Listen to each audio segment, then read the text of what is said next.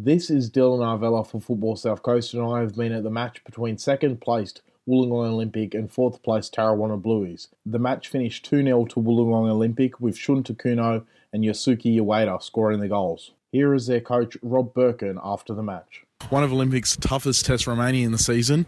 You must be delighted to get the win there.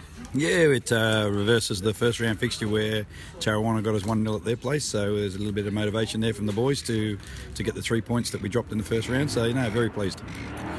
Your side forfeited a lot of possession in the second half. Was that something that you told them to do at half time? No, not really. I think we got a couple of players coming back in from long-term injuries, and I think they ran out a little bit of gas there at certain stages. But we turned the ball over quickly in the count, which a team like them, they get on the offensive, they'll keep the ball for a little while and hurt you a little bit, Bulli got a 3-0 win today, which means that they're still at the top of the table. Greg Valich, South Coast United's player coach, said that you guys would take out the league. How confident are you of doing so at this stage? I always said that Greg Valich was a great guy. I've always said that. No, it's just one week at a time. We've got a tough opposition next week in Albion Park White Eagles, and we'll address that through the week, what we need to do to hopefully come away with the 3 points. But, Kembla is still there as well, so it's going down to the wire.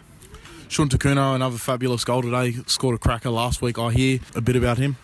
I'll go to last week's goal. I've been in the league a long time. It's not the best goal I've seen, but it wasn't far off it. It was an absolutely spectacular, and his ability on the ball from that range in free kicks is second to none in this league. But both of them, they're Shun and Yusuke, they're terrific people, and their soccer is a bonus.